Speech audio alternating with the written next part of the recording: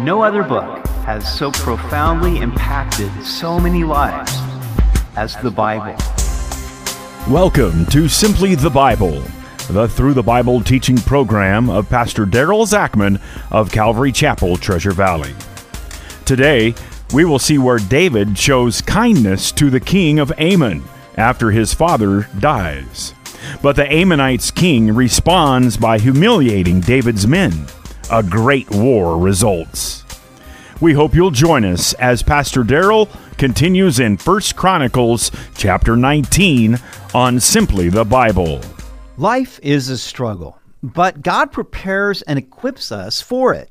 And if we will trust in Him, then He will help us win our inevitable battles, because we are more than conquerors through Christ who loved us. We see this principle demonstrated in the life of David, who victoriously fought the Lord's battles. We continue today in 1 Chronicles chapter 19. It happened after this that Nahash, the king of the people of Ammon, died, and his son reigned in his place. Then David said, I will show kindness to Hanun, the son of Nahash, because his father showed kindness to me. So David sent messengers to comfort him concerning his father. And David's servants came to Hanun in the land of the people of Ammon to comfort him. Now, Israel's relationship with Ammon was interesting, because King Saul's first military victory was over King Nahash and the Ammonite army when they attacked Jabesh Gilead. So how did David become friendly with them? This probably happened while David was on the run from King Saul. He was looking to build a network of friendships outside Israel that he hoped would help him, and King Nahash had shown kindness to him. So now David, after King Nahash had died, thought, well, I'm just going to go send a delegation to comfort his son in the loss of his dad. And the princes of the people of Ammon said to Hanun, do you think that David really honors your father because he has sent comforters to you? Did his servants not come to you to search and to overthrow and to spy out the land? Therefore Hanun took David's servants, shaved them, and cut off their garments in the middle at their buttocks and sent them away. Then some went and told David about the men, and he sent to meet them because the men were greatly ashamed. And the king said, wait at Jericho until your beards have grown, and then return. Now, when King Hanun's counselors came to him, they said, look, do you really think David is just showing sympathy here? No, that's not the case. He's spying out the land. And this was really bad counsel. The Ammonite princes were really falsely accusing David. But the king was young, and he believed it, and so he did a dastardly deed. He really returned good with evil. He shaved half the beards off David's men and cut off their garments at the middle and made them ashamed. And so David said, just wait at Jericho until your beards grow back. Now, the fact is that sometimes our noblest intentions are misunderstood. And here David had sought to do the right thing, but they returned his good with evil. Jesus said in Matthew 5:10, blessed are those who are persecuted for righteousness' sake, for theirs is the kingdom of heaven. The fact is, sometimes we do the right thing, but we get hit for it. And that's going to happen. And that's why Jesus said, look, just blessed are you. Rejoice in that day, for great is your reward in heaven. Now, when the people of Ammon saw that they had made themselves repulsive to David, Hanun and the people of Ammon sent 1,000 talents of silver to hire for themselves chariots and horsemen from Mesopotamia, from Syrian Maacah, and from Zobah. So they hired for themselves 32,000 chariots with the king of Maacah and his people, who came and encamped before Medeba.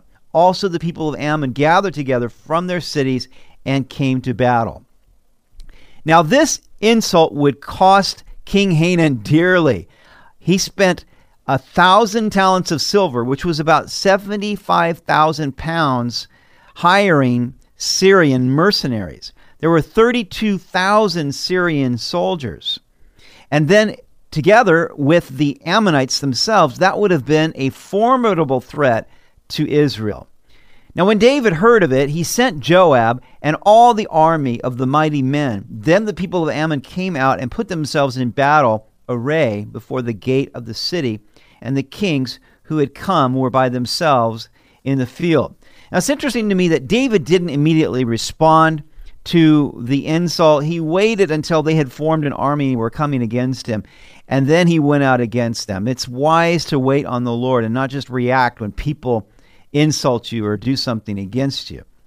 Verse 10, when Joab saw that the battle line was against him before and behind, he chose some of Israel's best and put them in battle array against the Syrians.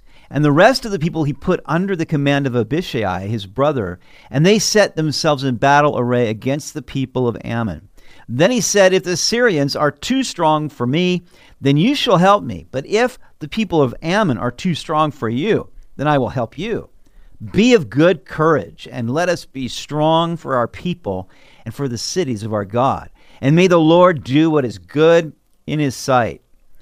Now, this was a clever battle strategy. The Syrians were coming down from the north, and the Ammonites were coming up from the south to pin in Israel so that they would have two battle fronts.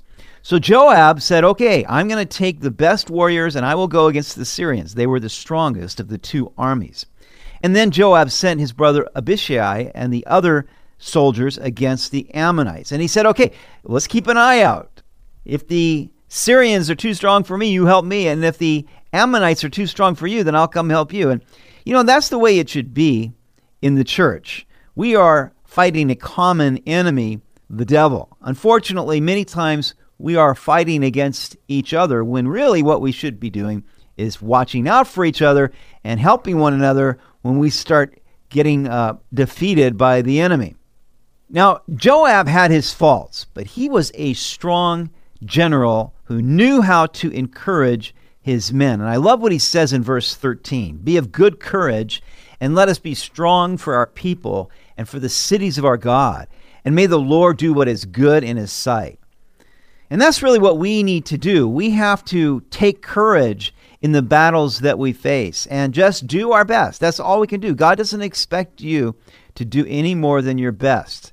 Many times there are things way beyond your control, and you can't take responsibility for that. But if you'll do your best and trust God with the rest and just leave the outcome in his hands, then God will bless that.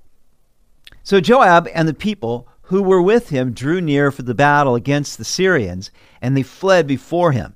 When the people of Ammon saw that the Syrians were fleeing, they also fled before Abishai, his brother, and entered the city. So Joab went to Jerusalem. So as Joab began to defeat the Syrians, when the Ammonites saw it, they turned and began to flee also. Often when you stand for what's right, the enemy will flee. Now when the Syrians saw that they had been defeated by Israel, they sent messengers and brought the Syrians who were beyond the river, and Shofak, the commander of Hadadezer's army, went before them. So the Syrians sent for reinforcements. Our enemy, the devil, doesn't give up easily. If we would defeat him initially, he will come back again and probably bring more resistance against us. But if we will faithfully and courageously persevere until God comes to our defense and crushes Satan, well, that's how we win those spiritual battles. Verse 17, when it was told David, he gathered all Israel, crossed over the Jordan, and came upon them and set up in battle array against them.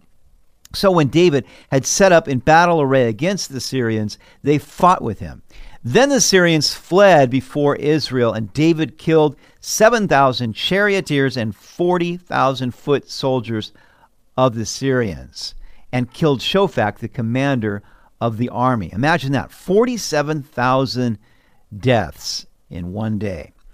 And when the servants of Hadadezer saw that they were defeated by Israel, they made peace with David and became his servants. So the Syrians were not willing to help the people of Ammon anymore. I guess not. Chapter 20. It happened in the spring of the year, at the time kings go out to battle, that Joab led out the armed forces and ravaged the country of the people of Ammon, and came and besieged Rabbah. But David stayed at Jerusalem and Joab defeated Rabbah and overthrew it. Now, we know by comparing this with 2 Samuel chapter 11 that this was the time that David stayed home and sinned with Bathsheba. What is interesting is that it is omitted from 1 Chronicles. Why is that the case? 1 Chronicles was written later. David had dealt with his sin, he confessed it, God forgave him, and when God forgives, he also forgets, and he doesn't bring it up anymore. Oh, that people could be more like that, and when someone sins against them and asks for forgiveness, that they would forgive and forget. Now Joab defeated Rabbah and overthrew it. Then David took their king's crown from his head and found it to weigh a talent of gold.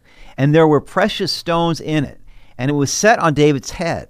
Also he brought out the spoil of the city in great abundance. And he brought out the people who were in it and put them to work with saws, with iron picks, and with axes. So David did to all the cities of the people of Ammon. Then David and all the people returned to Jerusalem. Now, this was a crown that David got, but this is not a crown anybody would want to wear. It had a talent of gold, which was about 75 pounds plus the precious stone. So it was a display item, but you would need help wearing it. Now, it happened afterward that war broke out at Gezer with the Philistines, at which time Sibbecai, the Hushite, killed Sippai, who was one of the sons of the giant, and they were subdued. Again, there was war with the Philistines, and Elhanan, the son of Jair, killed Lamai, the brother of Goliath the Gittite, the shaft of whose spear was like a weaver's beam. Yet again there was war at Gath, where there was a man of great stature with 24 fingers and toes, 6 on each hand, 6 on each foot. And he also was born to the giant. So when he defied Israel, Jonathan, the son of Shimeah, David's brother, killed him. These were born to the giant in Gath, and they fell by the hand of David and by the hand of his servants. Now, if we compare this with 2 Samuel 21, we see that there were actually 5 sons of the Philistine giant. The first one was Goliath, who, of course, David killed. But then we see also that there was a giant Ishbi-Benob, whom David came against and became faint trying to kill him. And so Abishai, Joab's brother, came and helped David to kill that giant. And then David's men said, "Don't you come out anymore. We don't want you dying out here." Then there were 3 other brothers of Goliath that were killed. The last one was killed by Jonathan, David's nephew, who killed the 6-fingered man. Now, David was a giant slayer, and those who came after him were also giant slayers, including David's own nephew. We must courageously face our giants, not only for ourselves, but also for those who are watching us, because after we've defeated them, God may use our example to help others defeat their giants. We all participate in spiritual warfare. And if we are doing God's will, then we will meet resistance from the enemy. But if we will trust in the Lord and faithfully and courageously do our best, then God will surely help us to win our battles. You've been listening to Simply the Bible, the Through the Bible teaching program of Pastor Daryl Zachman of Calvary Chapel, Treasure Valley. For more information about our church, please visit our website at calvarytv.org. To listen to previous episodes, go to 941thevoice.com or check out our iTunes podcasts. Tomorrow, we will see where David sins by numbering the people, and God sends a plague against Israel. But a way is open to stop the plague. We hope you'll join us as we continue in the book of 1 Chronicles on Simply the Bible.